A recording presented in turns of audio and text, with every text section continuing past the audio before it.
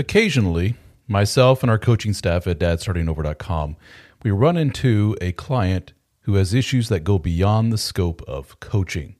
They may have really severe anxiety, depression, suicidal ideation, and this is the point where our coaches stop and say, have you spoken to a therapist? What a lot of these men say is, I've looked into it, not a lot of options in my area, it can't work with my schedule, or I have an appointment scheduled, but I can't get in for another 4 months. In other words, the need is there. They recognize the need. They see the value in the therapy, but the options for getting the therapy are extremely limited in their area. Well, thanks to our friends at BetterHelp.com, there is an option for you. BetterHelp is a unique service that allows you to talk to a licensed therapist from your area via your telephone or your computer. You can do voice chat with them if you wish. You can email back and forth. You can text with them, all on your time schedule, all from the convenience of your phone or your computer. So check it out at betterhelp.com/DSO. That's betterhelp.com/DSO and get 10% off your first month of service with BetterHelp. Hey everyone, DSO here from dadstartingover.com, and I wanted to tell you about the DSO Fraternity. The DSO Fraternity is the members-only portion of my website at dadstartingover.com, and you can learn more about it by going to dadstartingover.com/join. If you are a member, you get access to all of my books in PDF and audiobook format. You can stream the audio live from the website, or you can actually listen to it from your podcast app, which is a new feature. We also have hundreds of articles for members only. We have audio in the form of a DSO Fraternity podcast. And we also have all of our meetings. We have live DSO Fraternity meetings, 3 to 4 of them per week. And if you're not able to attend, we archive all of the meetings and we put it on the website for you to listen to. And again, you can also listen to it via your podcast app. We have private Facebook discussion groups. And lastly, if you're interested in one-on-one coaching with one of our 5 DSO coaches, then you're in luck because DSO Fraternity members get one-on-one coaching at a considerable discount. So again, check it out. See if it's right for you. dadstartingover.com/join. And now on to today's episode. So Thomas, welcome back to the show. Long time no chat. Yeah, it's been a while. Thanks for having me. But we had a lot going on since you and I last spoke. We've been keeping super busy with all things fraternity related with the meetings, which you are hosting. How many of those now? 1 a week? Yeah, it's been on average 1 a week with the occasional setback where maybe it just not able to make it. Yeah. I had one a couple weeks ago I wasn't able to make, which kind of led to this. There you go. Perfect segue into why we're talking. So yeah, it came up where you got on there and said, "Hey, sorry guys, no meeting this week," and then a few days after that, I think you came onto the Facebook group and said, all right, guys, this is what's going on. And for those that aren't aware what the hell we're talking about, there's always going to be somebody new to this show. Go to dadstartingover.com to learn all about what we're talking about. There is a separate members-only portion of the group called the DSO Fraternity, and DSO stands for Dad Starting Over. And a big part of that group is we have just over 600 guys now from all over the world, and we get together for live meetings about 4 times a week. We have 4 different guys and myself occasionally that host meetings on a variety of different topics, and we get on Zoom together and we all talk. And then we have online forums that for now are on Facebook. Hopefully here in the near future we'll get off of Facebook because that's a whole shit show in itself. And but we get on there and talk. There's probably conversations on there, I would say 24/7, don't you think? You can get on any time at night and somebody's on there because we get guys from Australia, New Zealand, South Africa, Europe, the U.S., all over. So somebody's going to be on there talking.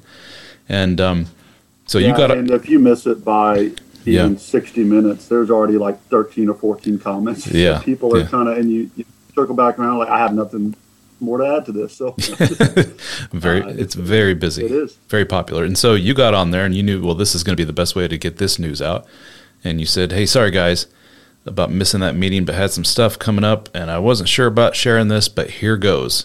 And what you shared is that you are at the very, very early stages. I guess you have officially decided, I'm done with this marriage. it's time to move on. I've tried all I can, and we're talking divorce, right? Yeah. So when I initially put a profile up on the website, if you read between the lines, it kind of hinted at the fact that I wasn't sure if this marriage was going to make it or not. I was kind of working through some issues about 2.5 years ago, and we talked about that in my initial conversation with you, that why I came to find out about this fraternity and the book and how all that came together. I don't want to spend too much time on that, but I'd recently just gone through a rough time with my marriage. She came back. We started working things out, and then over the course of the last 2.5 years, it kind of led to where we were about 2 weeks ago. And ironically, right, the meeting was, I think, titled, "What does she think and should you care?" And I was going to initially just go ahead and do the meeting.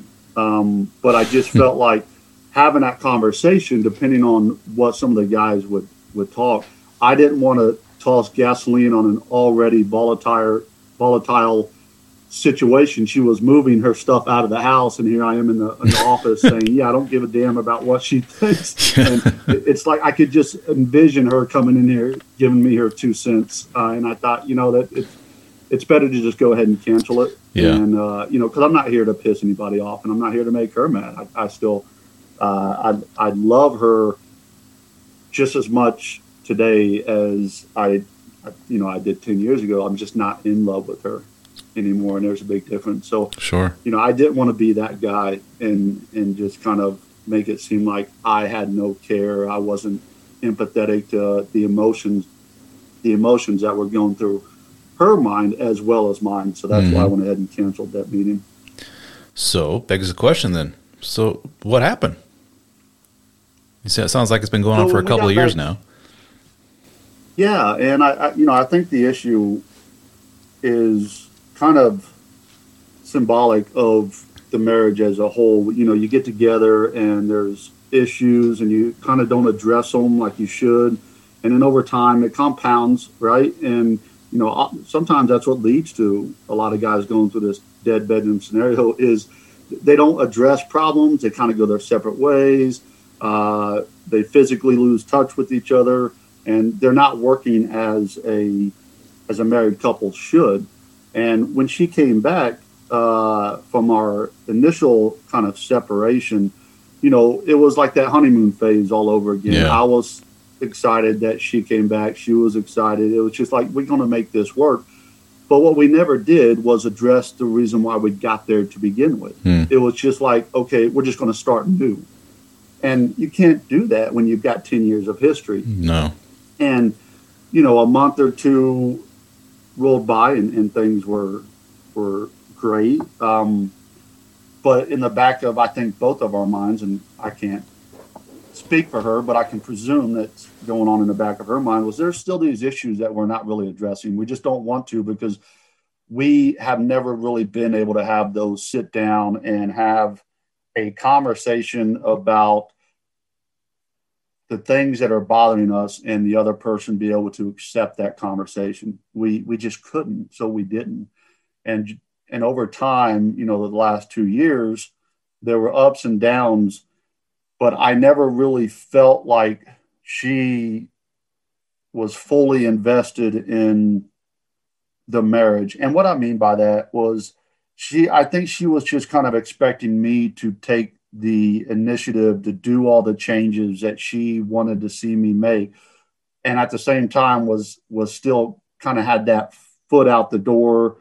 I'm going to keep kind of separate my finances. Wasn't really fully investing in doing the budget. We just wasn't working as a married couple. And just, years of that go by. In fact, I never even fully stopped the divorce. She filed back, 2.5 years ago. She filed out of like a reactionary to what she deemed my behavior was when she moved out to begin with. She ended up filing. I think it was kind of that, the person who gets there first is in the better scenario. And sometimes that's true. But long story short, she filed.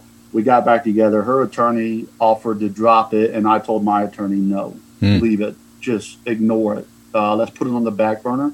If the courts push the issue, then we'll have that conversation. I don't want to have to start this process all over again.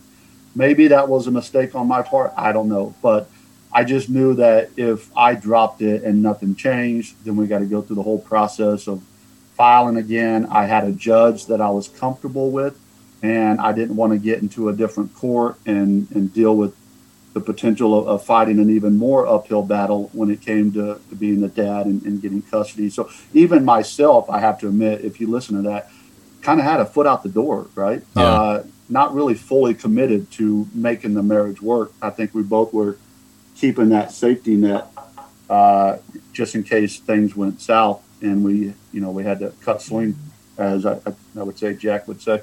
But we did that for 2.5 years, and I just slowly started losing interest. And more, I just started to feel like I'm not in a marriage. Ironically, the sex was good. The sex has really always kind of been good in our relationship. So It's not like we had a dead bedroom. Sometimes it gets boring, but 12 years together, you got to work on that. But for it was kind of me that a month or two before this kind of happened, I even started losing interest in that. Right. And there's probably a lot of guys that are going to listen to me thinking, what the hell? that's how does that happen?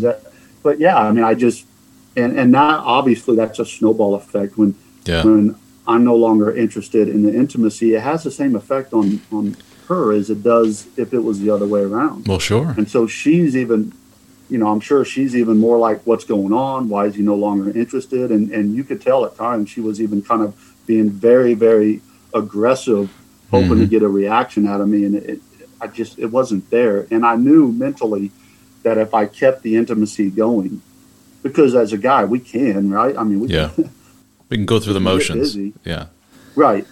If I kept that going, it was going to make it more difficult to do what I felt was eventually going to have to be done. And that was saying, okay, look, we're either going to go all out or we're going to have to walk away. And that was just kind of the decision was we're just going to have to walk away. So about a week before she started moving out, I think she seen the writing on the wall and started looking to get herself situated to kind of leave the household. But at the same time, because she knew I wasn't going nowhere. I'm not that guy. I'm not leaving the house. Yeah. We're just going to walk around awkward for a while until one of us, and it's not going to be me. And we've had that conversation where she's like, "You're going to sleep on the couch." It's like, no, I'm not that guy anymore. I used to be that guy. Now I don't care if you're pissed. I don't care if you want to moan and complain. I'll sleep right through it. That's a you problem from here on out. And so I think she kind of knew that the only way this was going to, without legal intervention right away, the best move she could make was to look to move out. And I think there was two reasons behind that. One, it was obviously because I wasn't going to, and she knew that. But two, I still think it was kind of that same method of getting my attention that she tried to use 2.5 years ago of, okay, I'll just leave. And 2.5 years ago, it worked, right? Because I became depressed. I became an emotional, just sorry individual, begging, pleading with her to come home and I'll do better. Never really at first realizing that this is pathetic. And once I got over that initial response, I just started feeling better about myself. And I, it hasn't gone away. So even the day that she's loading up the moving truck with her stuff, am I upset that it came to this? Yeah, but at the same time, I just didn't feel the need to chase her down. She doesn't I don't need her to live my life. I want her a part of my life, but I realized I don't need her for my life to go forward. And I think maybe this break is kind of what we both needed. And I've been rambling, so I'll let you follow up with any questions you have. I mean, you've outlined a very definitive split where you separated from her emotionally, like the switch gets flipped off, and you're just like, man, I just don't have that attachment I used to have anymore. Is that? Right. Can you point to a very specific? Oh, I guess you could look at it two ways: something that she did or continued to do over and over again. Or was it a metamorphosis within yourself, or combination of both? Is it just, was this a grand epiphany one morning when you woke up and said, I'll be damned, I don't know if I want to keep doing this? I think it was a combination of both. So the first time she left, like I said, for the first month or two, I was an emotional wreck. But then I got served the paperwork and kind of said, you know what, fine. I'm going to go out and do my own thing. And I started to let myself be more accepting to advancements from other people, and just kind of got to a point where I was realizing that, look, I'm not going to have to live the rest of my life alone. There's a lot of people who are interested in me. And I would even argue that 2.5 years ago, I went a little bit too fast and started to really go out and date and see other people. The minute I got the separation papers, it was kind of like my way of getting past that initial loneliness stage and using it as a Band-Aid to just accepting the fact that I can do this by myself. But it also kind of helped myself, it really helped my confidence, because I was seeing the potential that was out there. I was seeing that, there's a lot of people that find me attractive. There's a lot of people out there who are looking for a guy who's squared away and has his stuff together, because there's not a lot of them out there, especially at my age. I'm 40 years old. So when you start looking at women in their 30s and on, they're kind of, it's slim pickings for the men out there. Yeah, right. Absolutely. That's kind of what I was getting at. And so that really helped boost my confidence and go back into the marriage thinking, yeah, if she leaves, I know my worth. And by knowing my worth, I'm not going to continue to tolerate behavior that I would have prior to them.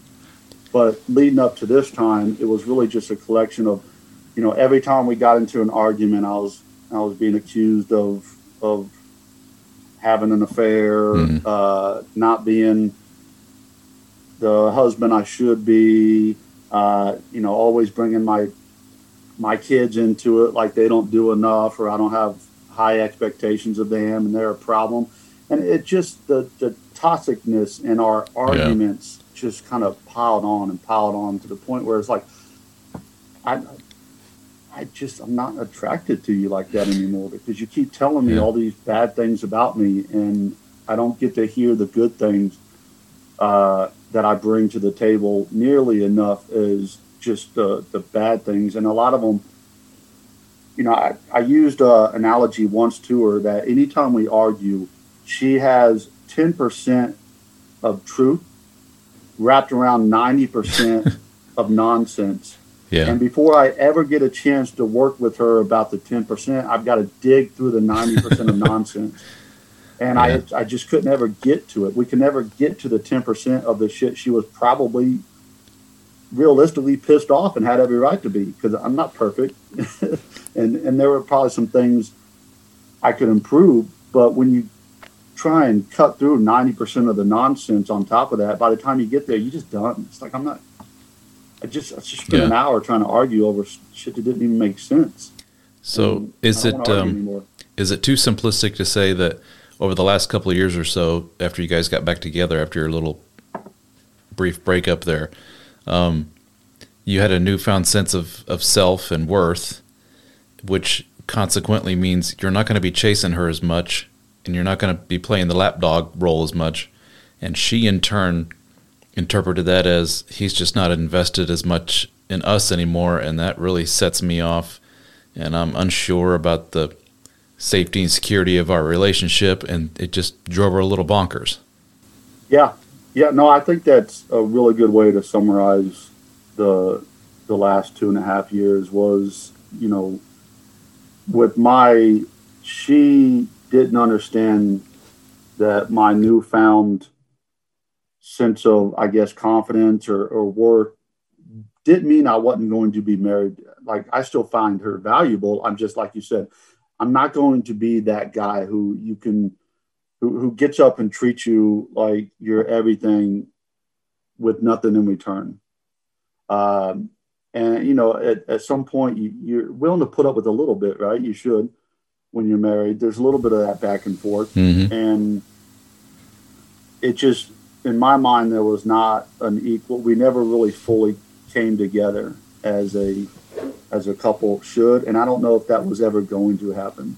What did, any kind of marriage therapist type person will ask this question, which is they'll just look at you and say, what exactly is it that you want? What's it going to take for you guys to stick it out? If she called you tomorrow and said, let's give this another chance, I set up an appointment for a marriage counselor next week, that's the question that's going to come up. Well, Thomas, right, what the hell is it you want? What do you want out of her exactly, so she can know and she can decide, well, I can or can't do that. So have you quantified that at all?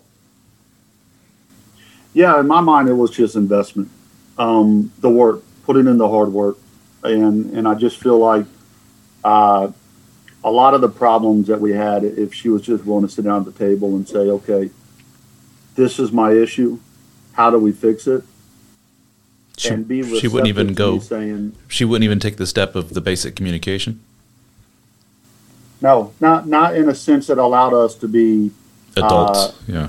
To make any progress, right? Like I said, those arguments always got volatile really fast. Yeah.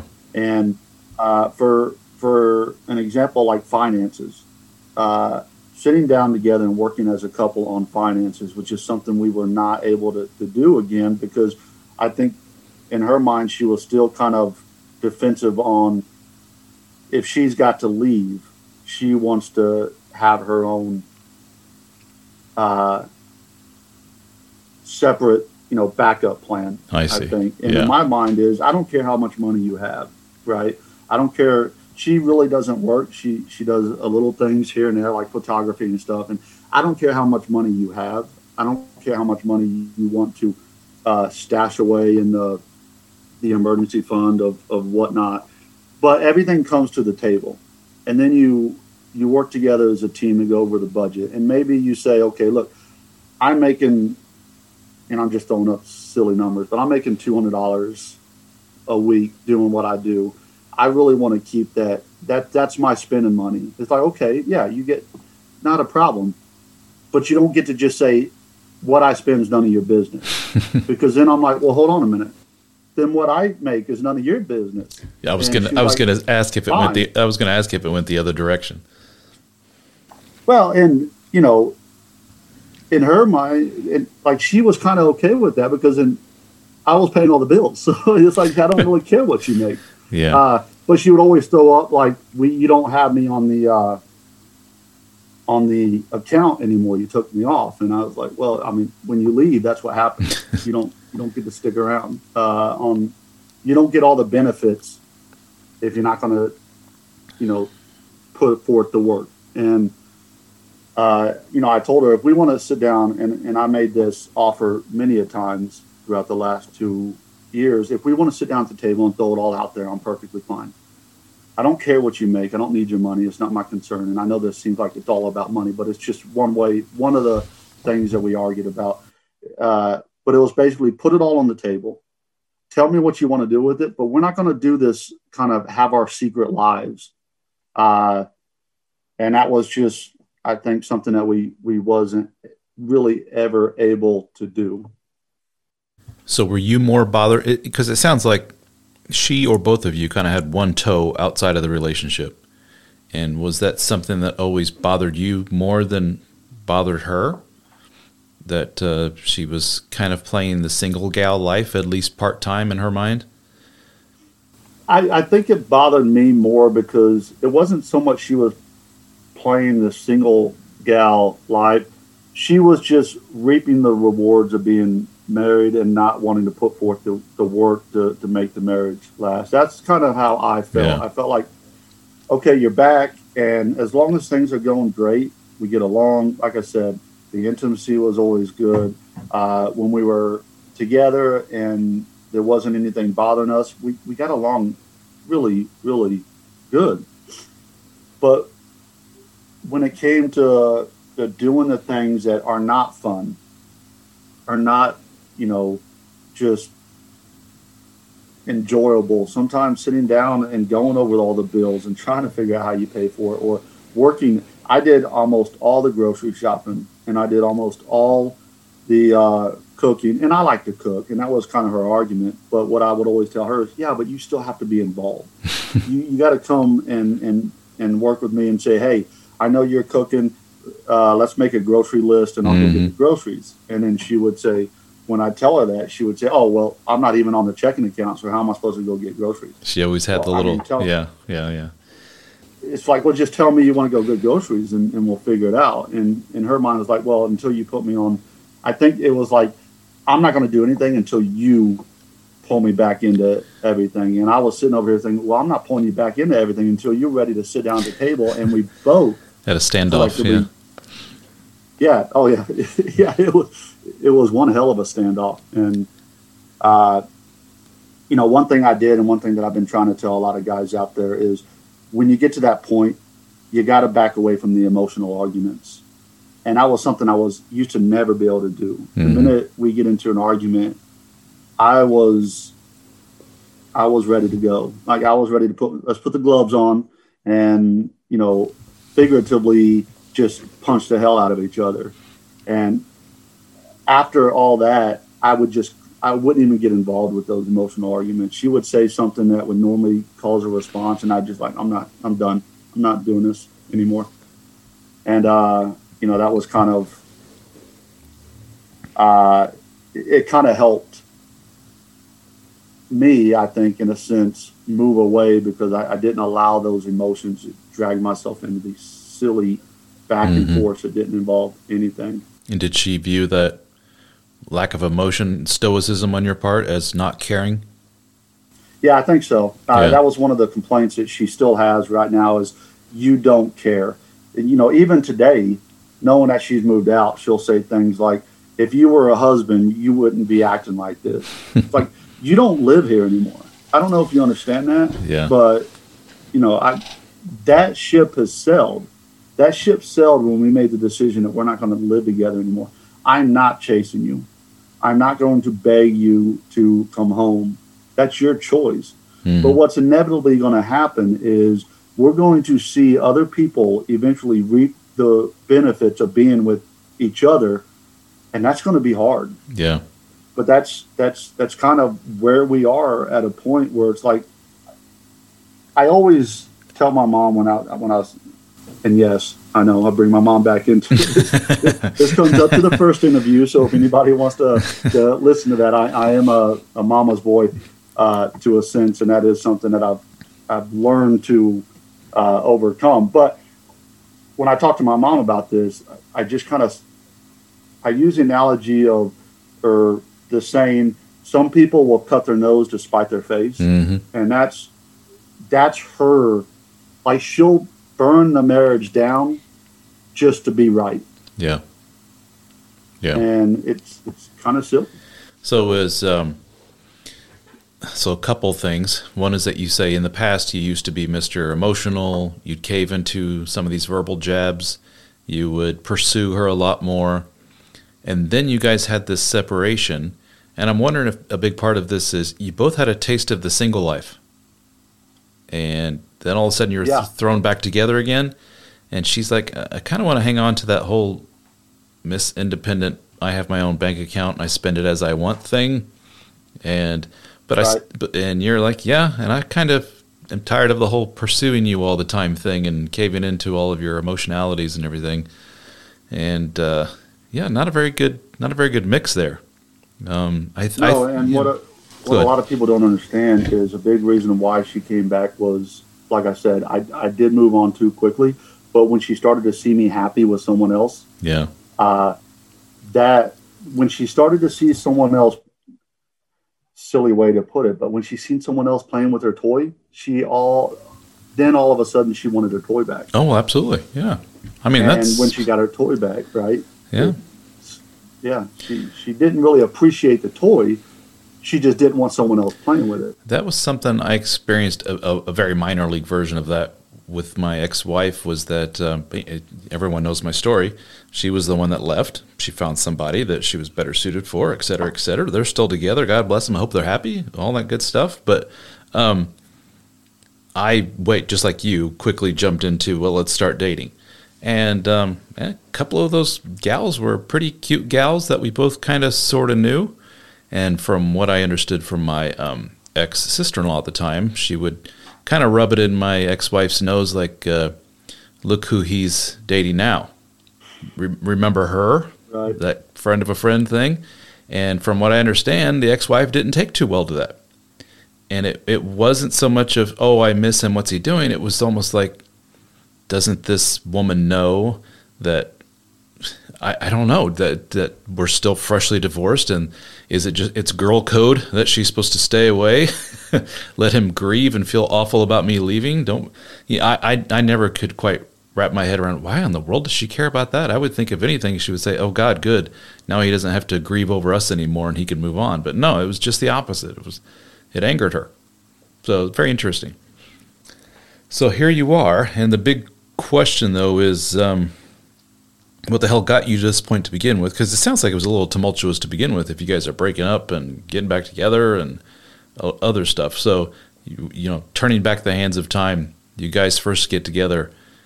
Were red flags abundant now that you can look back, you know, with clear vision? Can you look back and say, well, of course we ended this way? Yeah. Yeah, and I don't know if I touched on this.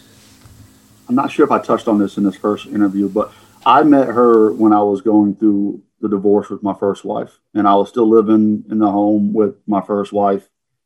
And we were going through a separation, and I met her, and then my wife found out about us, even though we were already going through a separation and I was sleeping on the couch, found out about us and grabbed the kids and threw a bunch of stuff in the truck and drove from where we lived in Texas up to, up towards your neck of the woods where we grew up from. And so that was a day's drive, right? 17 hours away. Took my kids. And I think that was something we never sat down and addressed. So in her mind, if you think about it, that's a red flag, because here this guy is, he's not even fully divorced yet, and he's jumping over here. Is he going to do the same thing to me when he starts to check out this and that? But it also never dawned on me that she was okay with it. And how healthy is that to know that the guy that you're sleeping with is still going home at night, claiming he's sleeping on a couch. And I was, but still, you don't know. Yeah.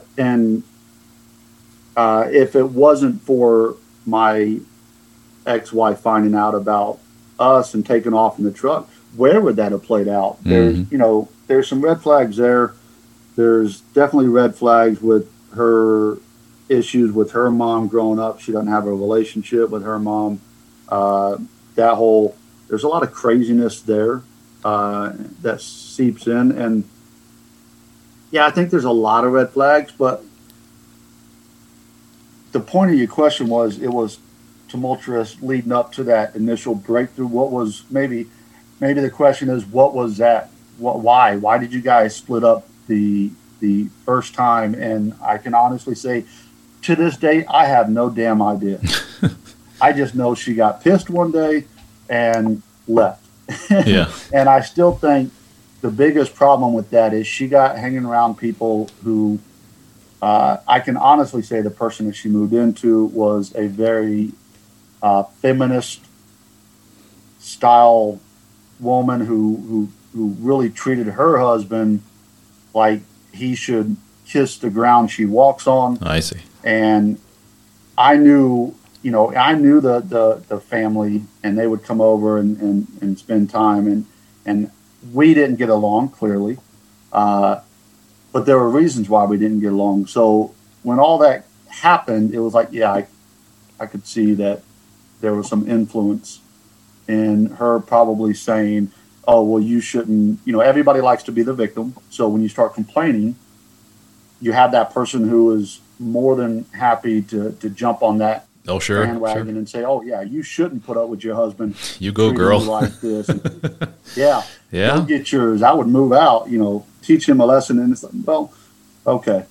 And so I think that had a little bit to do with it. But clearly she was having problems with me, or it wouldn't have got to that point. And it never really, again, we just didn't talk about it. That should have been the first thing that we sat down when she came back after the first breakup.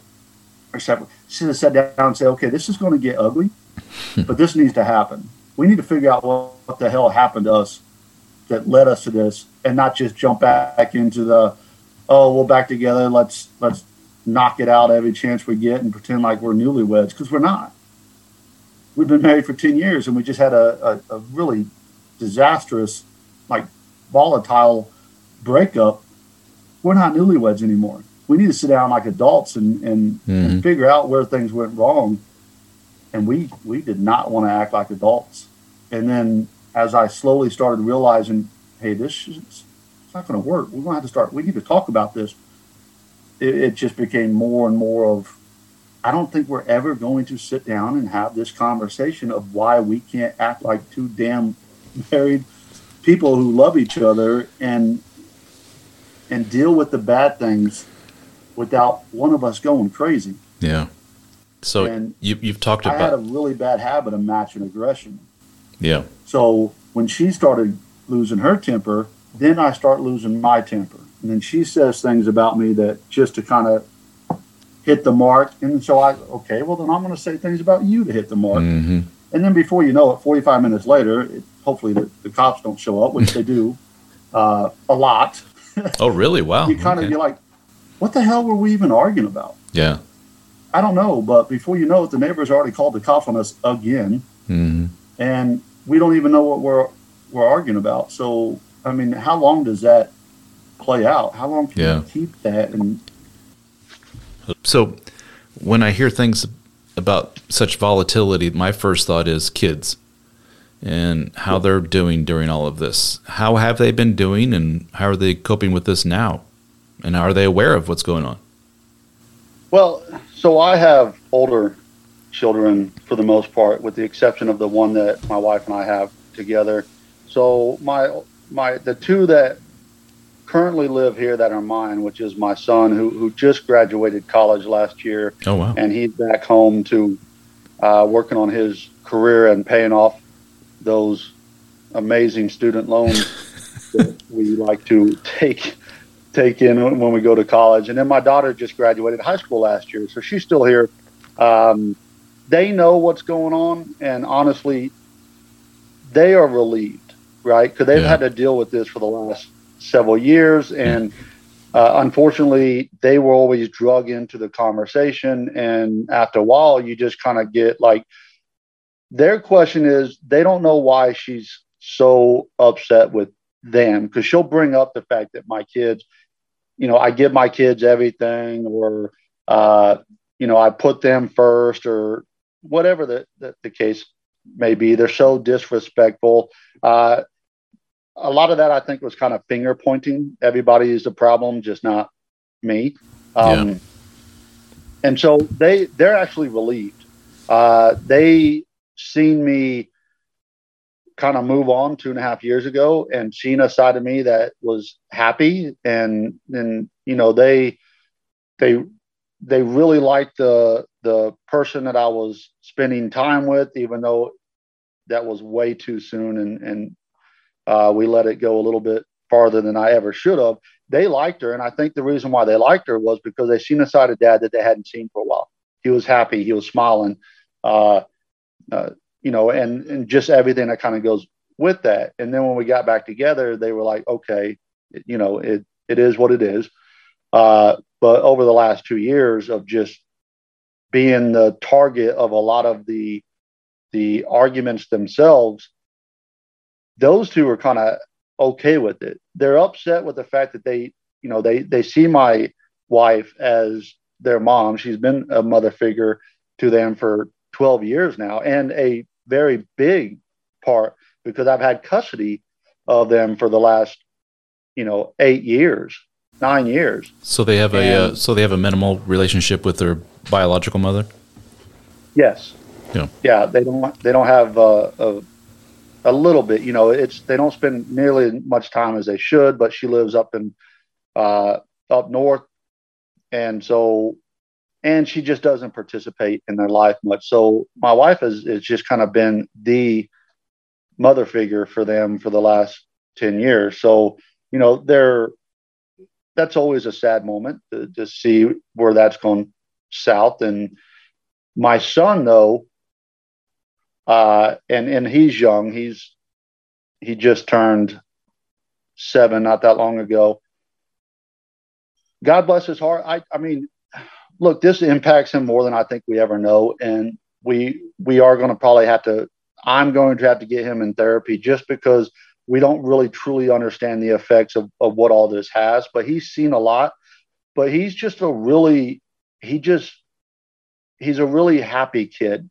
And me and his mom love him to death.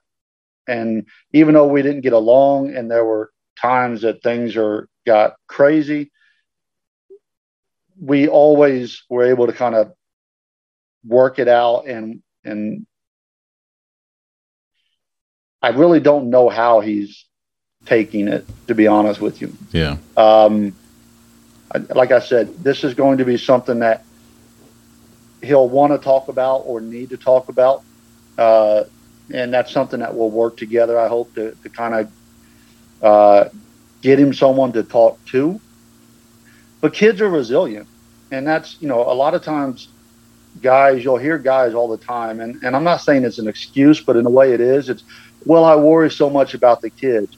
Well, worry about the kids who are stuck in a household with two people who don't like each other. Mm-hmm. That's more of a problem because they know that. They see that. So the separation for him, he's kind of taken it in stride. He has a hard time with the back and forth, clearly, because he doesn't want to just stay with one parent. He wants, when he's got to go to mom, he knows he's going to miss dad, so he gets upset that he's got to leave dad. But when he's with mom and comes back to dad, it's like, I kind of want to stay at mom's house again because that's just how kids are. But he's happy. And, I don't think he clearly really understands the whole concept, but he also understands that mom and dad couldn't get along. So they're living apart. And, you just take it day by day and do the best you can to kind of comfort them. But he seems to be okay with it. What kind of arrangement do you have for the split? Is like 1 week? 50-50. So, yeah, we're doing, right now we're doing what's called a 2-2-3, which is 2 days with her, 2 days with me, 3 days with her. And then the next time it goes 2 days with her, 2 days with me, 3 days with me. So every 2 weeks, someone gets him for 5 days straight because of how that lays out in the 2-week calendar. That was what she suggested. Yeah. And at some point you don't want to argue too much. So I went ahead and agreed with it. I think there was a better way of doing it. But again, it's 50-50. So he gets to see us. And I coach his baseball, I coach his soccer, I coach all of his sports. So I get that extra time doing that stuff as well. Yeah. Well, that's good. So do you foresee this getting ugly? I don't know. As we get into the legal, and I said nothing's off topic, and to a degree, it's not. Just the specifics of I can't really. Yeah. I don't want to. Not that she's got some random person dialed into your fraternity. Although, hey, look, everybody gets surprised, right? So when people say, "I never would have thought my wife would do that," it's like, "Oh, brother, you have got a lot to learn." I don't expect her to do a lot, but I'm never surprised. So There's a difference between not expecting it and then being surprised when it happens. I'm never surprised at what people do. But I don't think it'll get ugly if, you know, I think worst case scenario is not going to get ugly, but we may go to court. Ultimately, could we agree outside of court and just say, let's do what we're doing now to a degree? There's going to be a little bit of give and take. This is just kind of that initial, this is what's going to temporarily get us out of the relationship for the time being and kind of give us a chance to breathe. As that moves forward and we get to the point where it's like, okay, court date's coming up. If it goes to court, everything gets ugly in court. That's why you go to court, because you two obviously clearly can't get along enough to mediate. And in the book I'm writing, and anytime I talk to guys, it's like, figure it out in mediation. I'm telling you right now, if you guys can figure it out in mediation, life's going to be so much better. You both pretty much win if you can figure it out in mediation. Someone clearly loses if you go to court. Yeah. and that's because that's why you go to court. And I think if it goes to court, things will get ugly. Not ugly in a sense that we no longer have control of the outcome. It goes to someone else. But hopefully we can mediate this. There's still a big part of me that thinks that this is still a very, like, immature bluff of saying, in order to get you to realize I'm serious, I'm going to move out. And even for me, it's like, look, I'm not going to keep living like this, so you need to get out. Does that mean that in a month from now and 6 months from now, once we maybe get a chance to truly appreciate each other for who we are, that we can have that conversation? Maybe. A lot happens in 6 months. Yeah. I'm not taking it off the table. Yeah. But at the same time, I'm not making the same mistake I made 2.5 years ago where we just sweep this under the rug. Yeah. So I guess that's kind of where we're at right now. And it just depends on how stupid we want to act. Right now, if we can act like two mature adults living on their own, just kind of getting a chance to take a break from each other, there's a possibility we could maybe circle back around and have that conversation. Can I act right? I don't know. I mean, clearly, if I decide to start going out on dates and seeing people and doing my thing from a distance, she's not going to want, it's like, oh, okay, you moved on. I don't want nothing to do with you now. And the same thing with me. If she finds somebody else and builds a relationship, that's something I don't think I'll ever be able to get over. And that's fine. She deserves to be happy, and so do I. I'm not going to hold it against her. It's that, okay, clearly we needed to move on kind of moment, if that makes sense.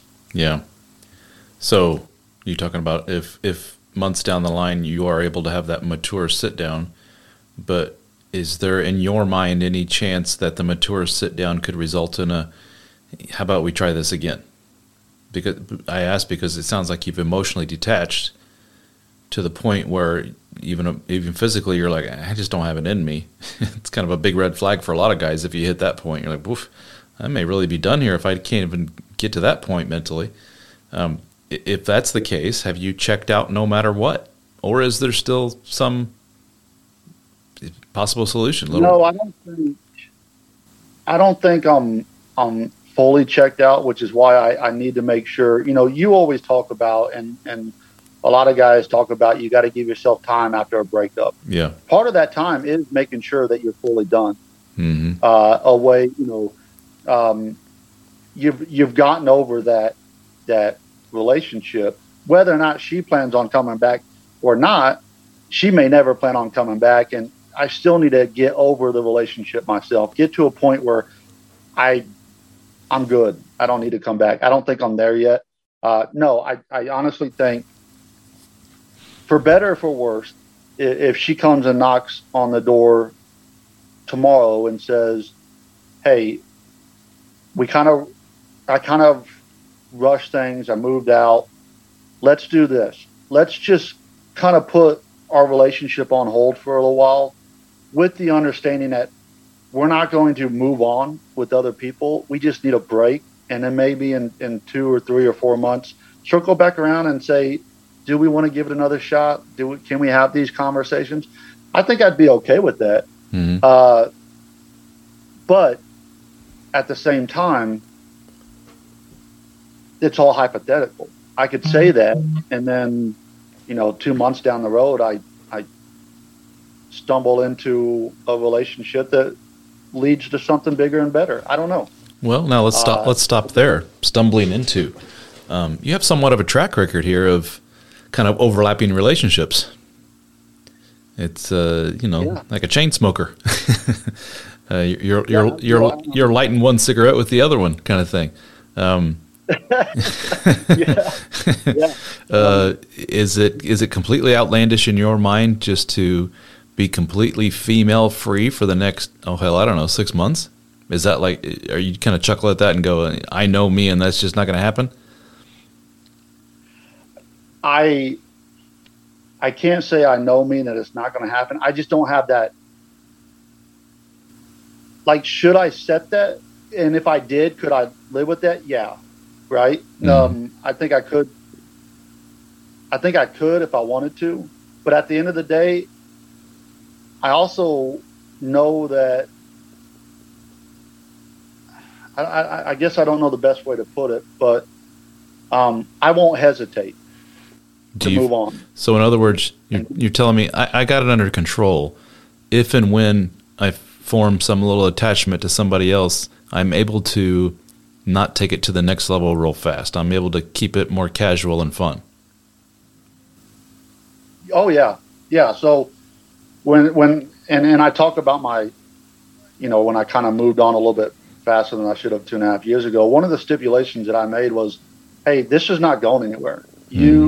I'm not in a relationship. I'm not looking for a relationship. I'll have those conversations on like day one. Like, I set the expectation. I don't have the problem setting the expectation. And I don't, when my wife came back, clearly because she thought someone was playing with her toy, it was like, okay, hey, I'm done. My wife's back. So I told you this was just going to be, I don't think that's healthy. As you say it out loud, it's not, that's not the way I meant it. But no, I'm not going to go fall in love next month with someone because I think she's Mrs. Right and I ignore the issues. But will I go out and have fun, go on dates? Yeah, absolutely. Am I going to let it get too serious? No, I'm not. No, that's not going to happen. Mm-hmm. And it's funny. Did I answer your question? Yeah, it's funny. We talked about this earlier in the conversation when there's a lot of guys that I talk to who very, very quickly get into dating and pretty quickly fall for another woman. And it's almost like they're campaigning and trying to sell this woman to me on the phone. Let me tell you what a bona fide, decent human being she is. And, she's career and this and this and this. And the guy's just like, I just really think that she's a really good person and she's awesome to be around and everything's great. And I really don't see any red flags or anything. And I tell them that, there's one glaring red flag that you're skipping.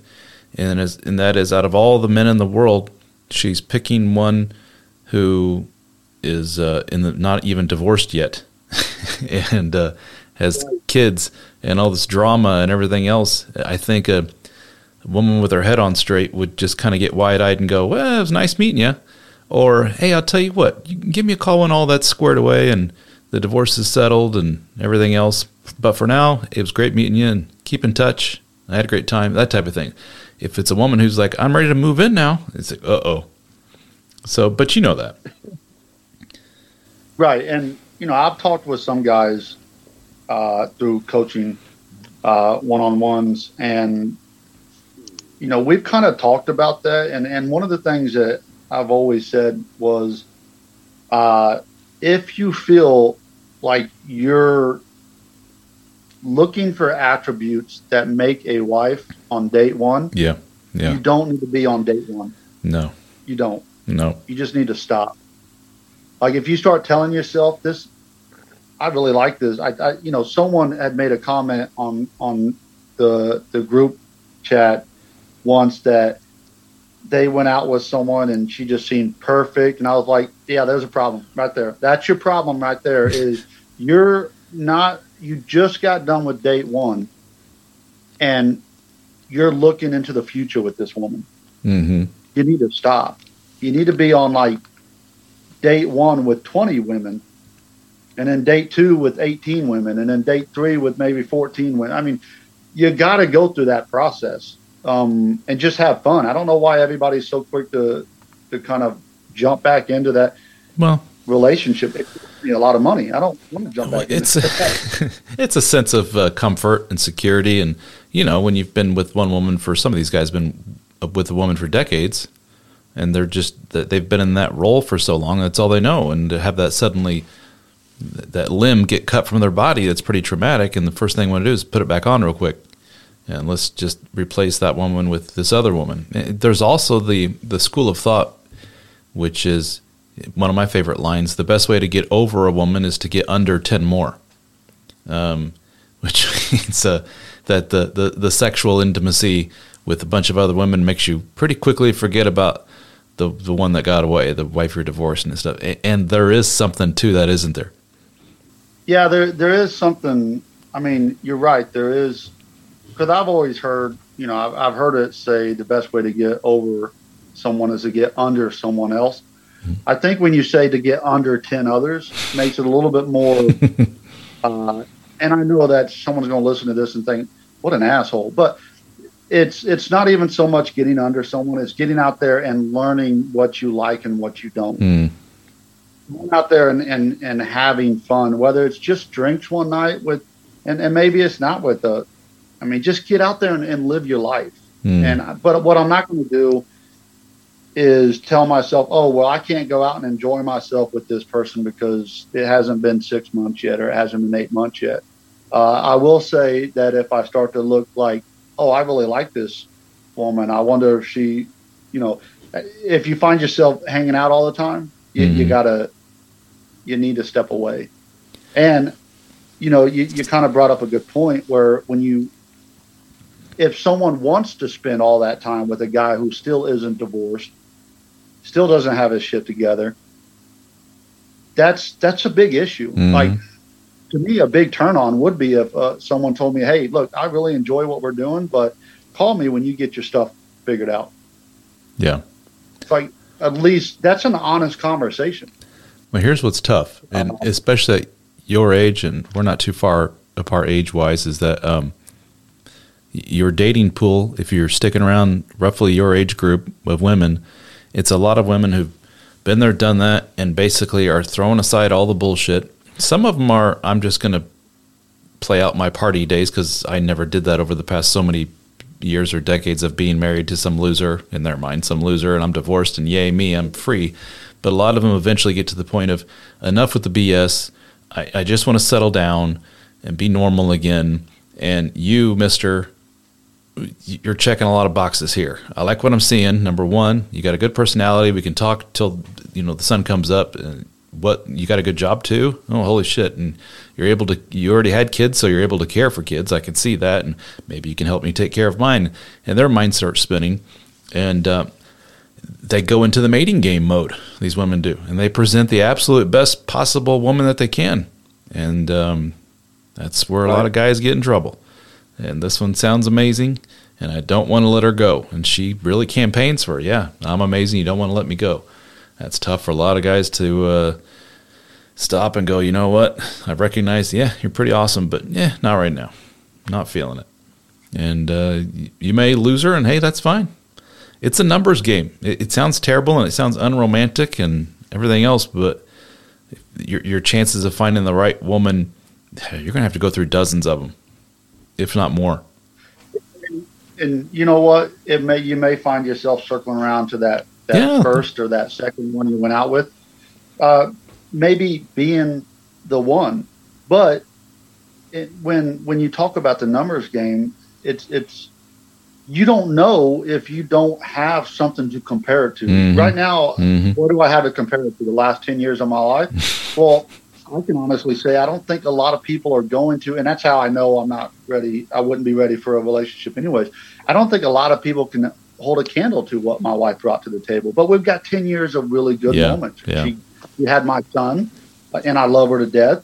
I don't deal with the nonsense that like you dealt with or I dealt with my first one, where she was at least known to me. I could be wrong. And again, I'm not going to be surprised. I'd be upset a little bit. Like, I didn't even know that. Damn. But if she was out sleeping with a bunch of people, then it may be a little bit, But for right now, it's going to be hard to replace that. But I'm not looking to replace that. I'm just looking to kind of enjoy life and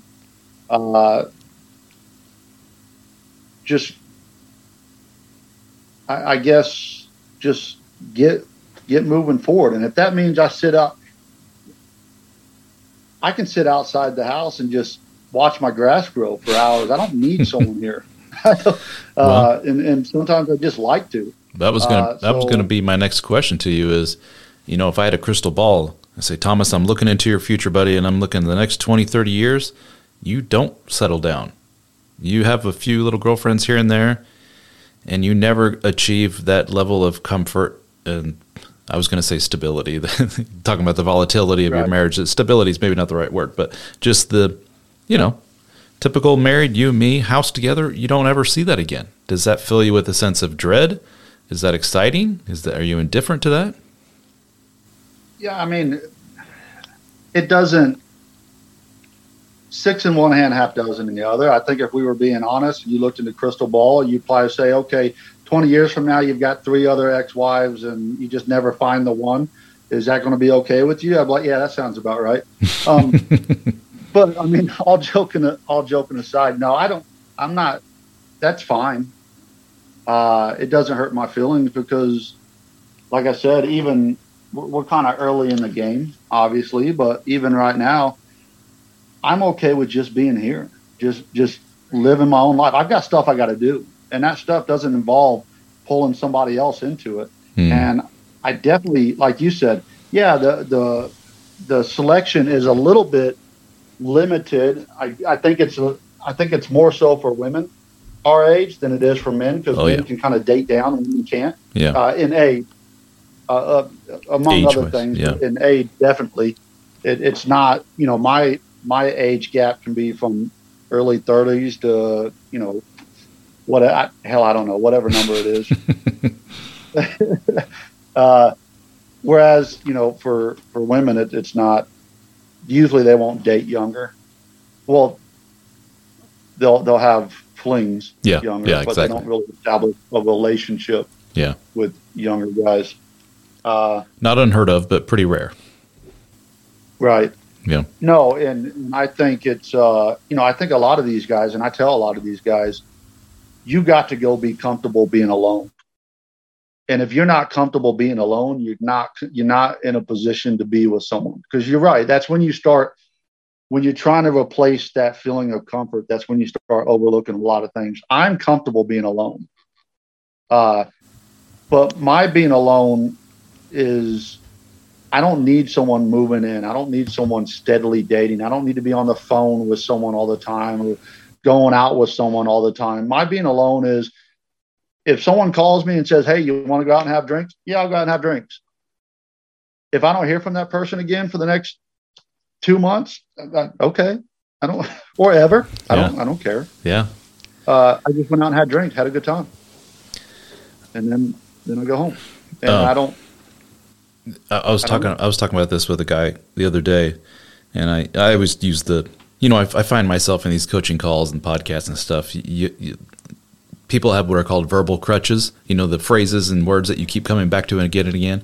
And one of my key phrases is the crystal ball thing. I always use that with guys. So if I could look into your future, and I said this to a guy the other day, and I verbalized this out loud, and I thought, I don't know if that's a good thing or not. And that was, I said, for me, myself, if somebody were to say, I see your life, and it actually splits into 2 roads. One road is for the next, let's say 25 years, you're going to have a 5-year relationship, and it's going to be amazing, and it's going to be loving, sweet, sexual, the whole 9 yards. And then after 5 years, it just starts petering out, and it becomes dull and it becomes comfortable and the sexiness is gone and it's just humdrum and you're miserable but comfortable, the typical marriage horseshit. And then that goes on for the next 20 years. Or option B is 5 years of awesome, done. 5 years of awesome with another woman, done. 5 women in a row comprised of 5-year chapters of awesomeness. Which would you prefer? And I'd say, having gone through what I've gone through and seen what I've seen, I'm going with option 2 every time, which is living life to the fullest, excitement. I don't. Yeah, so you came smoking too. What's that? So in a sense, maybe you're. Yeah, exactly. Or am I averse to settling down? Am I averse to relationships? Because invariably, unless you put in a shit ton of hard work and you have a little bit of luck on your side, you're not going to experience that new relationship energy indefinitely throughout a relationship. You can do things like what I wrote in the book, The Dead Bedroom Fix, that help bring back that spark and keep you connected as a couple and keep you more attractive as a man and keep her on her toes, so to speak, and so forth. But you never keep that 5-year oomph. So part of me says, am I a guy that just needs to kind of say, it can't always be that 5-year oomph 20, 30 years down the line. At some point, you're going to have to settle and be happy with what you got. But pulling me the other way is, I've seen the light, and I can't go back. And I got a kid coming on the way, and kid number 4, and this is our first kid with the new wife. I say new, we've been together for about 8 years now, but so part of me wonders, is that going to be detrimental to us and to what I think of as an exciting and, quote, necessary life going forward? So, I bring that up because you're kind of at a little crossroads here of, hey, this chapter's over. What kind of book am I going to write going forward here? Yeah, and I think so. A part of that though is I don't think I need to know right now. Yeah. What my book is going to say in 5 years and 10 years. I'm okay with not ever settling down again. I think I'll get to a point where you kind of look at your age and say, yeah, I'll take what I got and just run the rest of my life with it. That's going to be a long time from now. Yeah. I'm not going to, I don't even like the term, you used it multiple times and I understand why, but settle down. I'm not settling anytime soon. Yeah. It's a negative term, isn't it? Yeah. But it's one everybody uses. Kind of like the term cheat. when talking about people having affairs, you're cheating. It's not the right term either. Yeah. One thing I will say, if you find the right person and God willing, I think you did. And the reason why you probably did was you set the expectations from the very get-go. You didn't just ignore things because you've been through this and obviously, clearly you're more mature than a lot of the guys out there who go through this. But 10 years later, physically, my wife is not what she was when I met her 10 years prior. Sure. And I can honestly say that if I had met someone who, and my wife she's very attractive, but a lot of that attraction was 10 years of love. And that's why I think that's what I would like to have. Could I go 10, 20 years in a relationship? Yeah, but not settling. Like I think you can find that excitement. That excitement gets replaced with something else as long as it gets replaced. And no, it's not the same as a 5-year spark, but sometimes there's a comfort level and there's an attraction that's built over the course of 10 years. I think a lot of people mistaken that. But for me, my wife is very attractive for other reasons. And I've always been turned on by her, with the exception of when things get volatile and move on. It was more of a, could I still engage in that with her? Oh, absolutely. She could knock on the door today and I could get to that point very easy. I just told myself I wasn't going to because nothing was going to get accomplished if we didn't fix the situation. Yeah. And that's called maturity. And you maybe 10, 20 years ago, you wouldn't have done that. Oh, hell no. Yeah. No. I'd have ran that for, 10, 20 years ago, I definitely would have ran this into the ground to the point where we just absolutely, hated each other. And that's kind of what me and my ex-wife did. We just ran each other. I was cheating on her. She was cheating. My way of dealing with her cheating on me was I would go cheat on her. Yeah. Like, where does that end? That's pretty common. That becomes a very, very crazy game of Russian roulette when it comes to a marriage. Let's see who can cheat the most. It's like, that's not. And we would still have moments where even towards the end of our marriage, the bedroom would get super intense, and it's just weird. It's one of those things where it's like, I don't like this woman. I was sleeping with someone else 2 days ago, but tonight, oh my God. There's a term for that. You're describing a flavor of what they call, I always forget the name of this. Hysterical bonding. That's what they call it. When you will often see it between people when there's an affair. And there's a lot of guys are disturbed, and women too are disturbed by, I just caught my partner in an affair, and why do I feel so hypersexualized and connected right now? And it's almost like the brain and body's way of saying, you're about to lose your partner, do all you can to stay connected to them, go get them.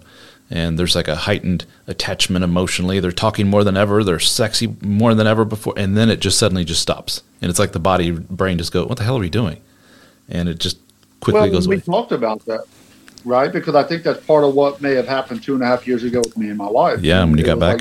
In her mind, I was sleeping around and having an affair.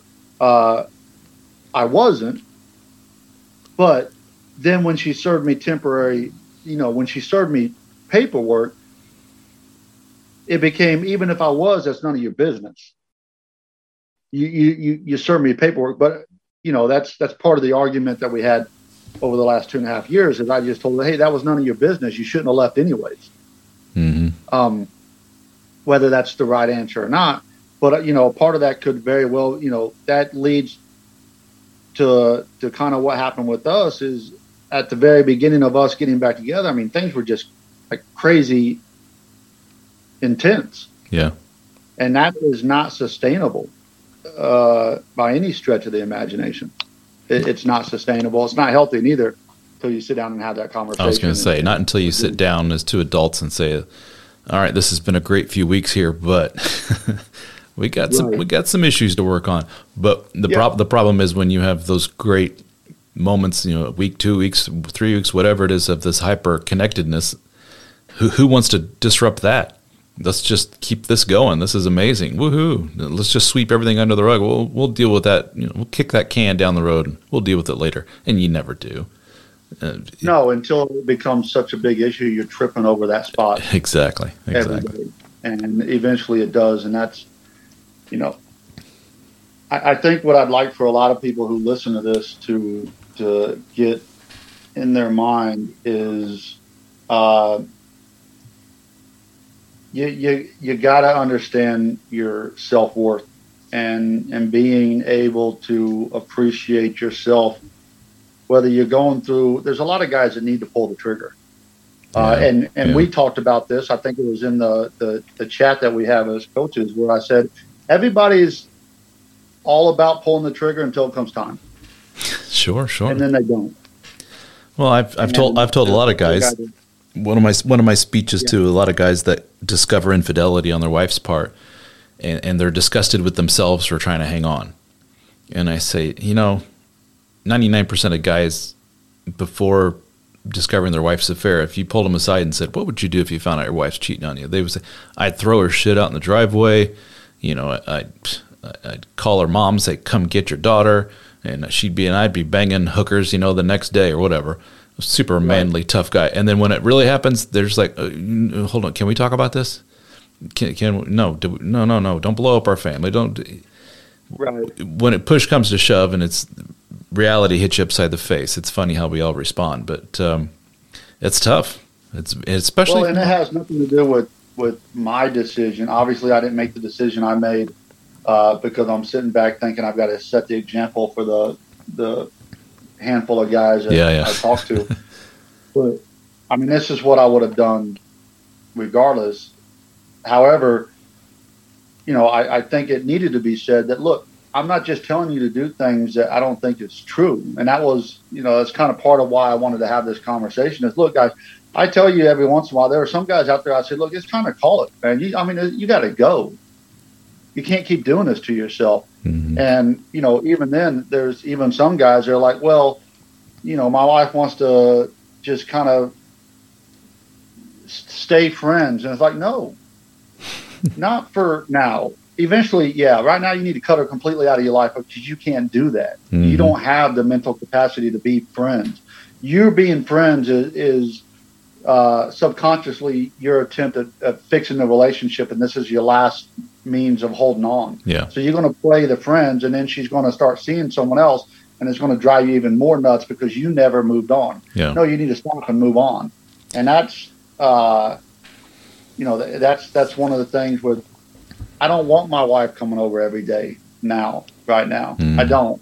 And she doesn't need me coming over every day. I want us to be able to have that ability to get along for the sake of our son mm-hmm. and be cordial. But if she started coming over, like if she came over now, all joking aside, I was like, hey, I just wanted to hang out. I'm like, yeah, I don't feel comfortable with that. Yeah. Yeah. No. Well, maybe today, tomorrow, if you're back again, I'm going to have to put a stop to it because mm-hmm. what are we accomplishing? Are you opposed to the idea of down the line, years down the line, months down the line? I don't know. You and the wife have almost like a quasi marriage of she lives there, I live here, but we're still attached intimately. We still get together, go on dates and so forth. We just don't live under the same roof. I've heard that a couple of times. That's a really good question. And I think the answer to that is you have to set boundaries. Yeah. If that were to work, you have to set boundaries. And that was one of the questions. I talked to a guy about this on a one-on-one, and I said, look, that only works if you guys set boundaries. What do those boundaries look like? Well, what are you willing to be okay with? Are you guys exclusive? Then that boundary needs to be set. Mm-hmm.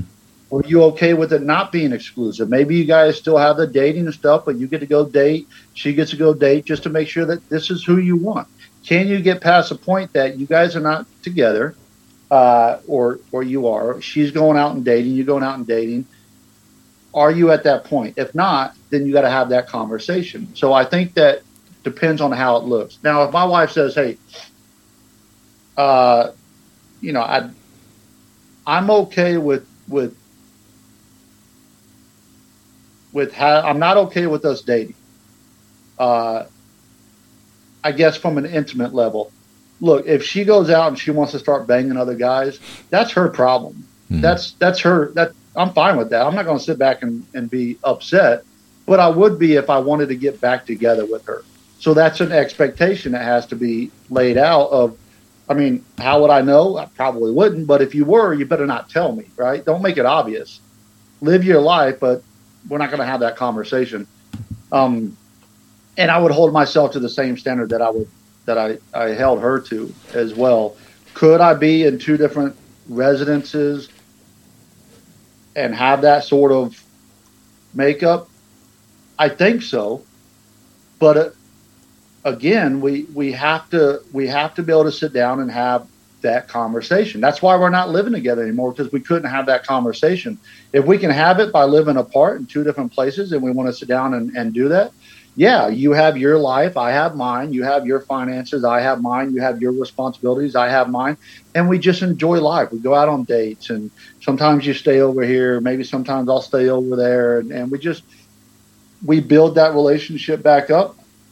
Could I do that? Yeah. Do I think it's feasible?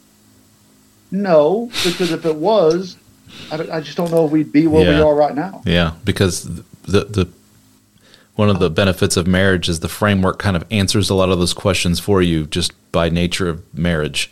Like, it's understood we don't screw around. It's understood we share finances. It's understood we help care for this kid. It just kind of takes care and smooths all those wrinkles out.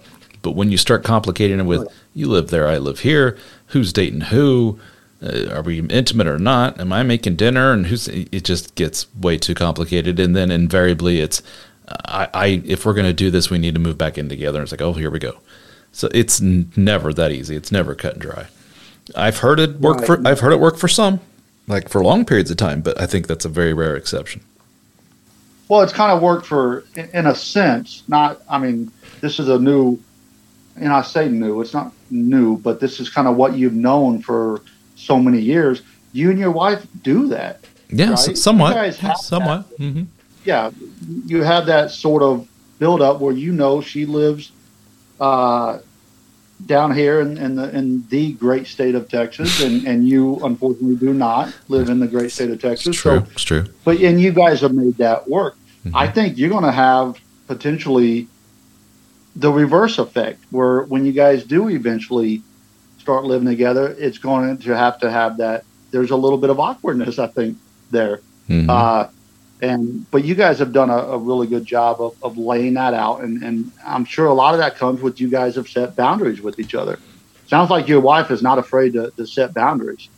Oh no, she's very blunt, and so am I about this is my me time, and I'm going to go do this and that's this. The only way that works. Yeah, absolutely. And we're both I think the 90% of the relationships out there, something like that doesn't work. And I think it's even more difficult when you guys couldn't make it work together to then turn around and say, okay, now that we're living apart, I think we can make a go at this. That means that you both really have to sit down and the one caveat to that is when you guys spend maybe a month or 2 months or 3 months apart, it gives you time to reflect on the stuff that you thought was worth holding your ground on, mm-hmm. and realize that it's not. We need to sit down. Like in this case, my wife was like, yeah, I don't want to have the finance conversation. And I was like, well, okay, then I'm not doing it neither.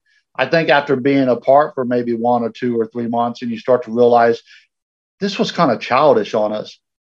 That first conversation is us sitting down at the table and having those conversations, or we don't slowly just kind of start doing. I'm not doing that. I'm not playing the game where we start to kind of like slowly treat each other like we're married, but we're not. It's like, look, if you want to give this a go, we're going to sit down and we're going to establish boundaries. Okay, you want to live in your apartment for the next 6 months or a year, that's fine. What are the boundaries? Sit down and have those. You tell me what you expect from me. I'll tell you what I expect from you. If neither of us like it, then we say, fuck it. We go our separate ways. If we're okay with that, maybe we give it a try for a couple months and then we take it from there. But that conversation is going to come first. That conversation of sitting down and figuring out what went wrong and how we're going to work together as a couple to make sure that doesn't go wrong again. That is the very first part of this conversation. That's tough. So here you are. So it probably doesn't happen. So here you are. Next steps are, well, you kind of already got the process rolling a little bit as far as divorce is concerned. As far as you're concerned, that's the process is all leading to divorce, right? Right. We're just kind of feeling our way towards, I think, amicably just going through that process. The logistics of what that means, a separation, kid thing, money thing. And she works, so she has a regular paycheck? Hell, I don't know. Okay, all right. I would assume so, but like I said, the last few, she didn't. And that was some of the problem that we have. Not that she didn't have a job, but then there's expectations of, okay, if you're a stay-at-home mom, this is kind of what I expect of you. If you're not, then this is what I expect of you, and vice versa. Clearly, if I'm not working, my wife's going to have a lot of expectations that shit gets done while she is. Mm-hmm. But I am working, And that doesn't mean, no, by any sense of the or stretch of the imagination, that I get to come home from work, and I say that in quotes because I work from home. But when I clock out, I don't get just go sit my ass on the couch and watch TV for the rest of the day. No, the minute I clock out, it becomes, in my mind, a 50-50 share of the responsibilities moving forward. But while I'm at work, you need to be working too. And what does that work look like? Well, if you're a stay-at-home mom, then that work looks like stay-at-home stuff. Mm-hmm. So we don't get to sit down and watch Netflix for 6 hours of the day, and then when I get off work, it's like, okay, what are we going to do for dinner? I don't know. You sat down and watched 6 hours of Netflix all goddamn day, and it finally wasn't a cooking channel. So where's this conversation going to go? Go figure it out. So, and again, I went down, I digress. I'll get back to the conversation of, I don't know if she has a job. I would assume she's got something. I think the job she has is more like someone who takes care of, I think she lives in an apartment, so she helps take care of the apartments. Oh, I see. And that's how she, what's that? I said, I see. Okay, I was wondering how she's paying rent if no cash is coming in, if maybe some under the table kind of cash work or something. But if that sounds like a good arrangement. I know she sells Tupperware. That was a point of. All right. And I don't like throwing my business out there to an extent. So I'll do so very carefully and out of respect. To me, that's just not something people do. They did. And Tupperware was big back in the 80s. Is that still going on? I think there's a very small niche of people who still hold on to that. It's not going to be a fulfilling career. It's kind of like Mary Kay and all the other. Yeah, MLM, they call it multi-level marketing and all that. Yeah. Right. For whatever reason, that it really attracts a lot of women. There's something psychological there. I don't know what that is, but I don't get it. There's lipsticks, there's oils, there's just all kinds of shit and it's always the women. It's always the housewives types. I don't know what that is, but anyway, gives them a sense of purpose. Maybe, I don't know. But maybe regardless, I can sense that your overall sensibility is one of, I don't know, best of luck to her, but that's not my problem anymore. Which I think is healthy. I mean, as long as your kid's taken care of. Yeah. Go ahead. I say as long as your kid's taken care of, it's all, as long as he's not going when he visits her to some dump or he's out in the alley somewhere. Right. Best of luck to her. Yeah, as long as they're doing well. I wish her the best of luck. I'm not sitting over here wishing and surprisingly, and I was in this position too.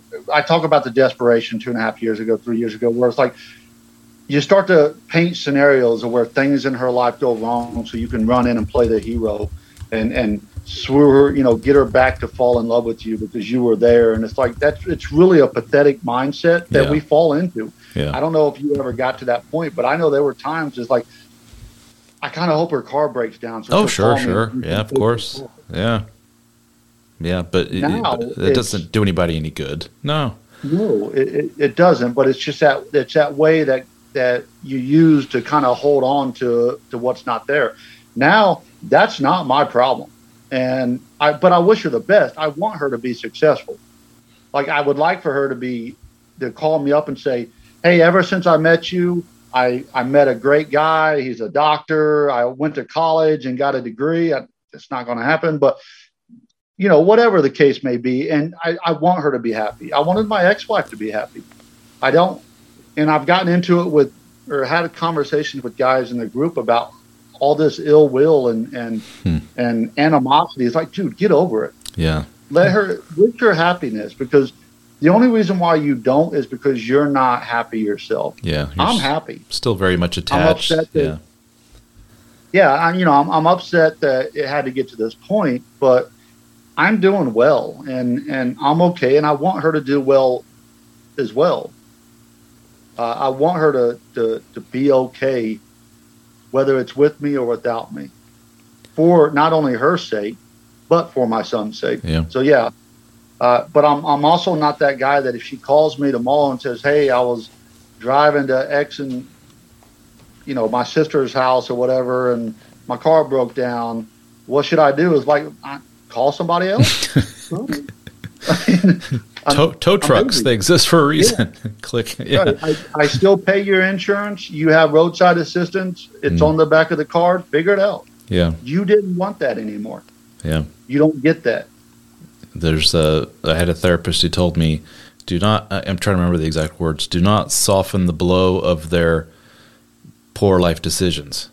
And in reference to my ex-wife, if she left and I was worried about what's she doing for money, what's she doing for this, and how she take care of the kids on her days. I don't understand. None of this makes sense. And she's like, she'll have to figure it out. Don't soften the blow of her poor decisions. So it's time for be a big girl and grow up. Yeah. Just to kind of, we joke, not jokingly, but we have those conversations of, man, I don't know what she's doing. I don't know how she's doing. Yeah. But just to kind of, that's more of a conversation of, you kind of wonder, right? Yeah, exactly. I really don't know. Yeah, I don't get how this whole thing works. Yeah. Yeah. I'm not losing sleep over it. Yeah. But you're just like curious. I used to be. What's that? I said you're just curious, like when it doesn't make sense. Yeah, every guy I've talked to, the same thing. I don't get it. She moved. I don't know how she's affording this place. I don't know who's paying what bills, but eventually, it's curiosity, and you become more indifferent, and that's their problem. Well, sir, we've gone on for a while here. Yes, we have marathon session, but that's good. I like talking about some editing skills to shrink that timeline a little bit, but it's been fun. Yes, I enjoyed it. And I do appreciate you taking the time. I mean, this is one of those awkward. That's not the right word. You're not quite sure. You feel excited for your friend who's embarking on a new chapter, and there's definitely positivity here. But you hate to see you get to this point via something like divorce, which I don't care how tough you are. It's a sucky thing. Right. Yeah. Yeah. You don't really know how to express look. I'm happy for you is not really the best way. There's no Hallmark card to explain your feelings towards someone who's going through this, because you wish them the best and you probably realize it was the best thing for them. But at the same time, like, how do you say that and not seem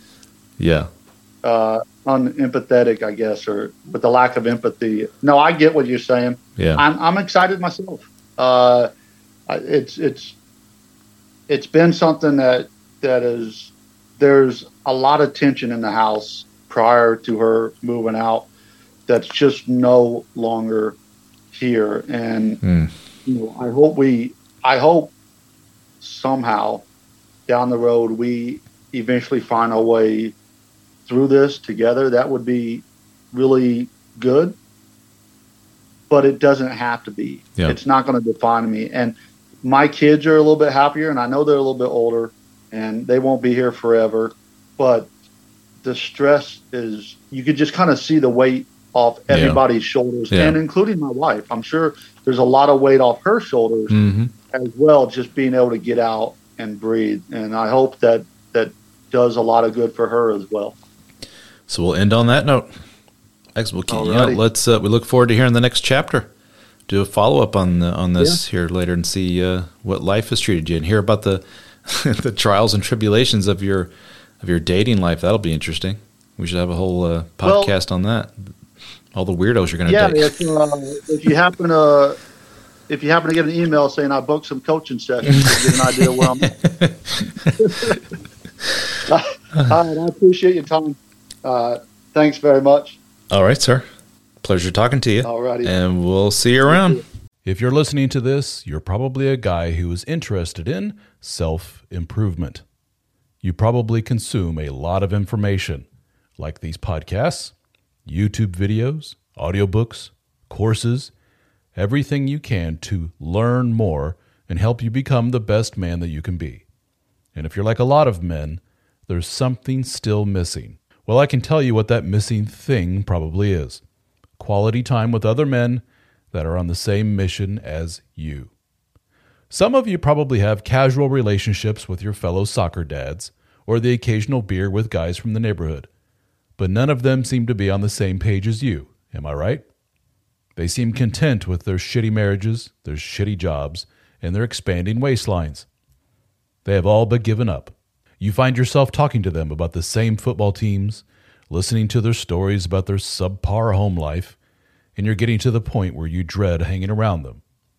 Well, the good news is that we have assembled a group of men just like you. We call our group the DSO Fraternity. We have live Zoom meetings that are hosted by yours truly, along with the other members of the DSO team.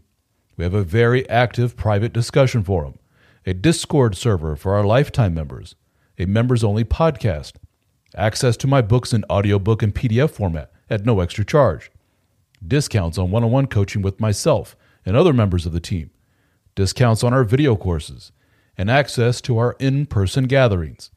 We have met in Nashville, Tennessee, Austin, Texas, Las Vegas, Australia, Amsterdam, and soon in New Orleans.